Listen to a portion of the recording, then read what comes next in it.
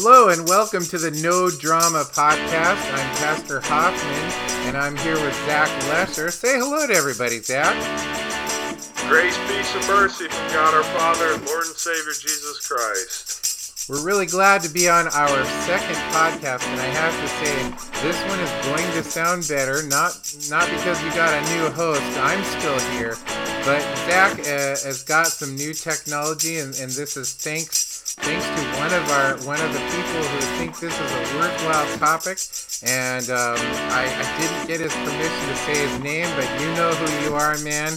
And next time when I talk to you about this, we'll give you proper shout out next time, because I didn't want him to go, oh man, why'd you mention my name? So also, and we got some really good feedback last time, and one of them was, hey, when you guys were talking that we got a little bit off topic, because what we've done until something changes is we're using the devotion I do on Romans as to be a foundation for the program, but we also talk about other stuff. So you're going to need to make allowances that we're going to talk about Romans and other stuff. Like we have a text here, or a message that somebody wanted to talk to us to talk about. It's the simul. So we're going to talk about that also. And then if there's something else that's on our mind, heck, the show's only 30 minutes long, so it's not going to be a whole lot of that. But as we're here today, we'll be talking about Romans and the simul justus et peccator, and in case and anything else. So if we're ready to do that, you ready, man? Yeah, I'm ready. And you know what? We're not claiming to be super entertaining. We want the new trying to bump the mediocre guys one notch. So we're claiming the new spot. We are the new mediocre. How's that for a bumper sticker? There you go. The new mediocre. We're bringing it back. We put the meh in mediocre. Oh man, that's got t-shirt written all over it. Oh, it must be because we're slackers or something. Well, as we look over here in the Romans passage, we kind of made it through 17 last time. And 18 to the end of the chapter 32 deals with, well, one major topic is unrighteousness. Now, a lot of times people want to have their words on it, but St. Paul gives us a strong working definition for unrighteousness in verse 18. He says, "For the wrath of God is revealed from heaven against all ungodliness and unrighteousness of men, who by their unrighteousness suppress the truth. For what can be known about God is plain to them, because God has shown it to them." Already he's pointing out that suppressing the truth is the act of unrighteousness that St. Paul is going to deal with. And certainly when you think about unrighteousness, if that's our definition, it gives us a lot to work with. What do you think, Zach? Yeah, I think we have a little bit of the crux theologorum too here. You know, who's doing the what? The unrighteous are suppressing the truth. How? By their unrighteousness, right? Yeah. So we have a little bit of showing, Paul's showing us, you know, for his own damnation. He can't do anything to save himself, but man can suppress the truth.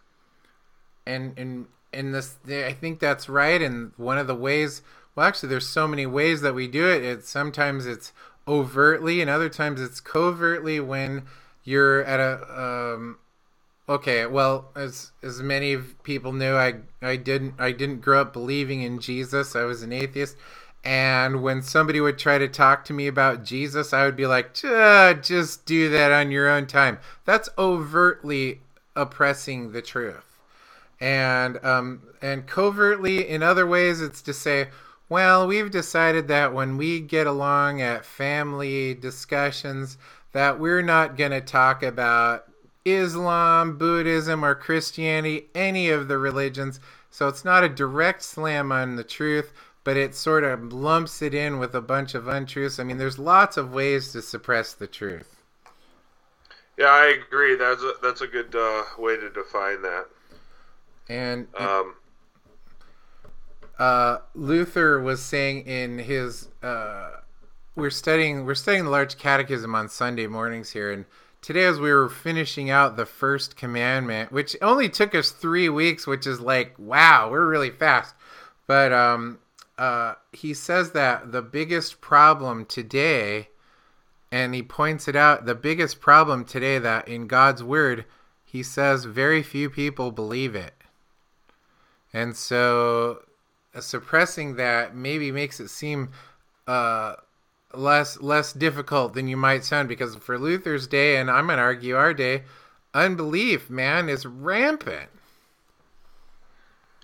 It's absolutely crazy, isn't it? It's like, I think this is my own personal theory here, is that nobody really wants to address the topic until they've had a crisis of some sort, or a life-affecting ordeal, that's actually made them look to, hey, where am I going to go when I die?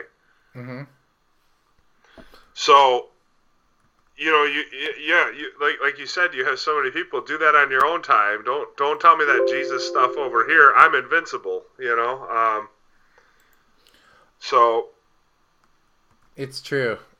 I think this is an argument that it's kind of a postmodern thing about, kind of not really thinking that there really is any punishment, or postmodern kind of thing of talking about it almost like it's passé or old-fashioned. And then, well, what goes down when you try to get rid of unrighteousness by saying it doesn't exist, well, what you also get rid of is hope, like the gospel and forgiveness. I mean, people like forgiveness, but if you sort of not deal with the problem of being sinners, then the gospel really means nothing. Exactly. Paul goes on this for, and he's saying that the time here, I mean, this is I'm going to say this is like 58, 59 AD. We're about 64 AD, I believe, is when Nero really starts persecuting the church. But you have this sense of he is able now, and these people are hearing it. The gospel is being proclaimed, and so he's telling them, they know this. This is true, but they're actively seeking against it. And they're without excuse. And there you go. He says in verse 20, for the invisible attributes, namely his eternal power and divine nature, have been clearly perceived ever since the creation of the world in the things that have been made. So they are without excuse. For although they knew God, they did not honor him as God or give thanks to him, but they became futile in their thinking, and their foolish hearts were darkened. Kind of brings us back to Psalm 14. Only a fool says in his heart, there is no God. Yeah, and I want to clarify something on that text. I think Tullian erred on this text trying to prove God from nature. That's not what Paul is saying here.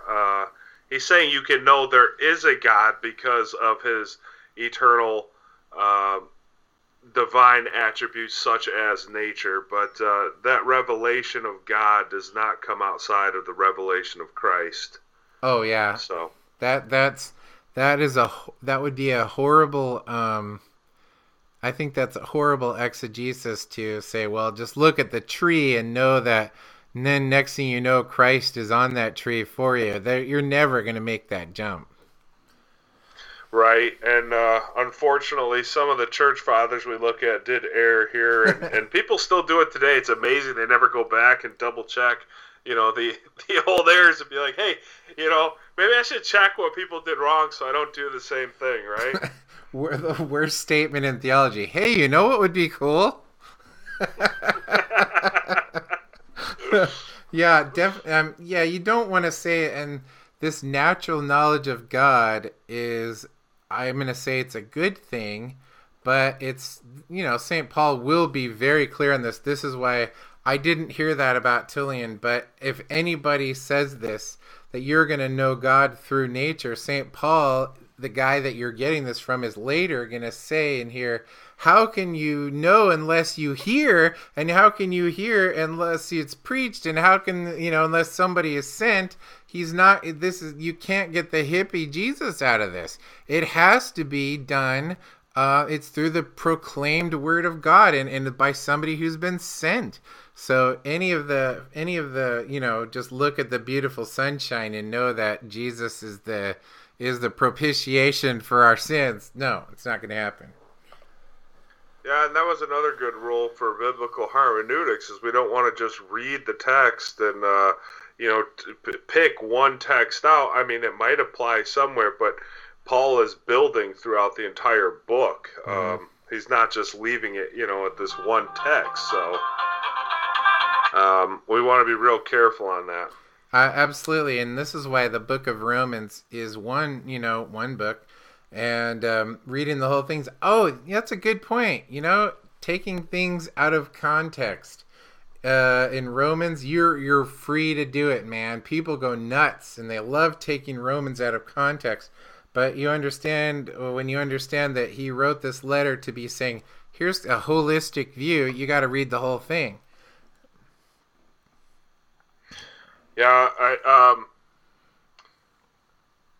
that's exactly right. Paul, especially in Romans, it's like he's just building blocks. You know what I mean? He's leading up to this great thing. And we don't want to... We were just talking about this. You don't want to just see the sin of homosexuality in here. He's listing all sins at the end. All sins are a result of unbelief. So we don't want to just say, okay, this is against homosexuality. No, it's against evil, covetousness, malice, murder, envy, strife, deceit, maliciousness, gossip, slanders of God, insolent, haughty, boastful. Think of that. Boastful is right there too. So yeah. Foolish, faithless, heartless, ruthless, etc. So... Yeah, we're not just talking about the sin of homosexuality. We're talking about all sins as a result of unbelief here. Oh, definitely. I mean, this gives us a witness to what we should think about homosexuality. But if somebody says, well, this is the only, that's not the only topic, because a lot of people, you'll go, what do you think about homosexuality? And they're like, oh, it's totally evil, and it's a sin, and you've already said that, and it's wrong and everything. But then you say, well, what do you think about unrighteousness, evil, covetousness, or malice? They're like, give or take. And I'm like, it's in the same paragraph. Moving the goalposts. I'm moving the goalposts. Yeah, and then you're just going, no, that just can't be it. No, but, and when you say, moving the goalpost, that's the way it is. People say, well, slanderers, well, I don't like slanderers if I'm being slandered, but I'll slander a gay person. What? That's what?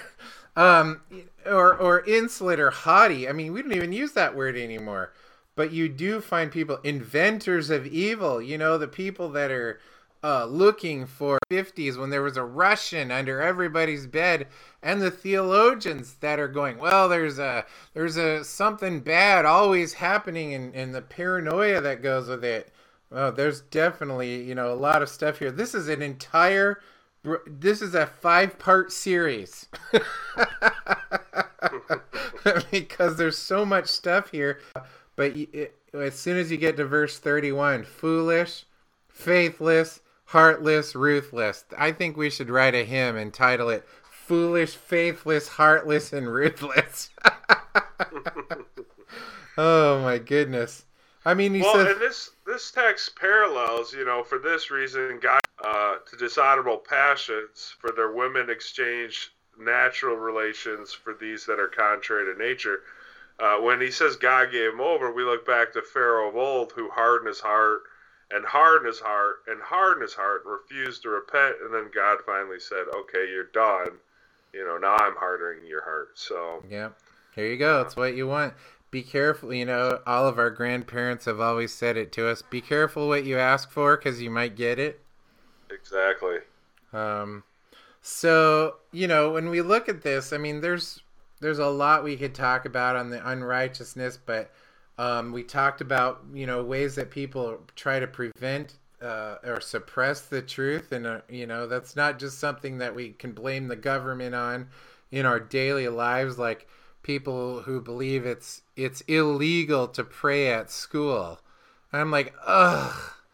No, it's illegal for the teacher to stand up there and say, as of today, all of us are or all of us are Lutherans, as much as we all go, yay! But the truth is, if a state-run organization, if it falls under the Constitution, and it does, then it just can't say, well, this is a state-sponsored Catholic school or Lutheran school. It's a state-sponsored school, which means religion within the school, but the school doesn't pick one, and all of a sudden it's Sharia law now. Yeah, exactly. And that's, we have the First Amendment there, and it's pretty clear. Unfortunately, with Scripture, though, they really can't, schools can't deny the historical evidence, of Scripture and the historical accuracy. So Scripture is still used in schools today as a historical document. So, do you care if we move on to the question about the simul? No. One of the things, and Zach was sent or maybe it was in the Lutheran Stuff No Drama Facebook group, which if you're not a part of, you should be, because there's like 600 and stuff. It's insane that many people would want to be part of that. But all mediocre people. They are. They're pretty cool. I think we're the mediocre ones. Don't tell them though. Yeah, no, because we don't want them to get haughty. Did you just get haughty? Arrogant, yeah. Yeah, we got a question from Jeff who says, okay, on the subject of simul justus et peccatum monergism to be the truth. Very good. That being said, once we are called and here, get baptized and take communion regularly, why are we still hung up on being bad people? Is it because that we are still flesh and we still sin? Does a Lutheran have confidence in salvation? I'm not going super deep into all the details of salvation just for the sake of getting to the question. I get that part. Okay, so, boy, I'll tell you what, this is good stuff here. Because monergism, yes, it's not a transactional thing. We're saved by grace completely. But he says once we get baptized, we receive the Lord's Supper, are we still hung up on being bad people? And when we look at this, we say, well, when we look at baptism and we take the Lord's Supper, we ask why, and it's for the forgiveness of sins. And who receives the forgiveness of sins? Sinners. And so when we look at it that way, we see, well, it is for the forgiveness of sins. And so being bad people, well, by the definition of sinners, that is literally means a bad. So, that's okay. We didn't all of a sudden become perfect. Otherwise, we can skip hearing the gospel and the sacraments and everything. Yeah, that's right. And I would say this is a good question to go back to the small catechism on, because what is the Christian life other than a life of repentance and faith, and that's daily repentance. So while we're in the simul, while we're same time saint and sinner, at the same time, we need to recognize that it's so easy for us to fall into temptation. That's what we pray against. That's why Jesus says, abide in me and I in you. Apart from me, you can do nothing. He says, I'm the vine, you're the branches. That's why we go to church. That's why we have the supper. That's why we have baptism and holy absolution. It's because without these things, God knows how frail we are and how easily we'd be swayed away from the faith into unbelief. And the end result is unbelief is the root cause of all sin. So in Christ, we have the gospel to protect us from our sinful nature, if that makes sense. Oh, it does make sense. And also, when we look at these list of things, and I think, by the way, he made a list of things that Lutherans hold dear. When you say to a Lutheran, for example, hey, are you baptized? Well, yes. If you say to them, do you receive the Lord's Supper? Yes. I mean, James here, Jeff, I mean, is right on track to saying, well, this has happened. And does a Lutheran have confidence in salvation? Well, absolutely. Why? Because you're baptized and you're regularly receiving the Lord's Supper. And well, everything, as Luthers would say, this is all extra nos. This comes outside of us. And our security is that it doesn't matter what I've done towards salvation, but what has Christ done? And why do we have confidence? Because Jesus doesn't fail or falter in that sense. Yeah, that's right. And Jesus always said to the disciples and other people, ye with little faith. And all we can say to that is, how true. Amen. We are people of little faith, and that faith needs to be nourished and nurtured. If you look at Paul talking about spiritual milk versus spiritual meat, we grow up in this faith, as Jesus said in the Great Commission, baptize and teach, and lo, I am with you always, even till the end of the age. So we're never done learning. We're never done stopping, and we're never done sinning while in the flesh. So that's why we're constantly being turned back to these gifts in word and sacrament to be forgiven and have a clear conscience before God. Because the Christian conscience, by the Spirit, is going to feel bad. It's going to feel guilty. And we want to be absolved of that. We want a good conscience before God in Christ. Oh, absolutely. And again, only through the forgiveness of sins could we even have a good conscience. Otherwise, how you can't have a good conscience if all that's weighing on you is I, the poor miserable sinner. Well, even in our liturgy, that doesn't end there. It ends with absolution. Yeah, that's right. I think the crux of the question comes to why do we focus on our sin? Well, the simple answer is because we just never stop. We're boastful, arrogant, haughty, adulterers. All the like. Satan uses things to tempt us to sin and to get us away from Christ often. Like Luther says, the fiery darts of the devil, right? I think one of the best things is what is the benefits of this eating and drinking.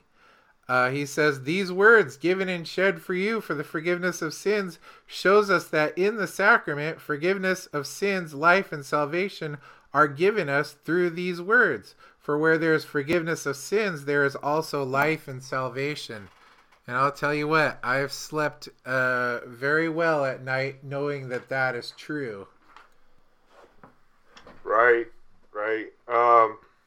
And my pastor pointed a text out once, where Jesus says, unless you become like this child, you will never enter the kingdom of God. And he said, that's the wrong translation there. He said it says, unless you are made to be like this child, which puts a totally different spin on it, doesn't it?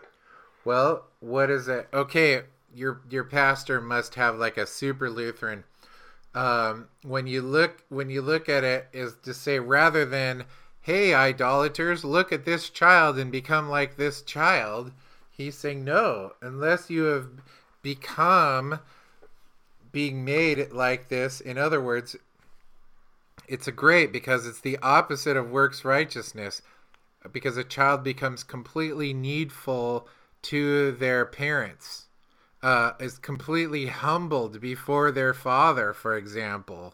And so, yeah, that is a really good point. It keeps you away from saying, because children are inherently innocent until they can make the decision for blah, blah, blah, blah. It's just, yeah. Radio in it. Beep!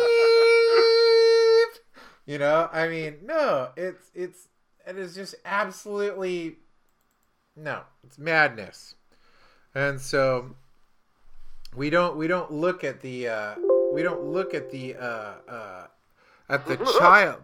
the child as being our salvation. So I mean, you get really some weird idolatry when you start looking at the scriptures and kind of piecemealing what you think you're going to get out of it. So pretty soon you're like, the devil's going, oh good, they're trying to become like children because they're sinless. And that's just not how it's going to work. So, I mean, it's, yeah. So yeah, your pastor made a really good point there.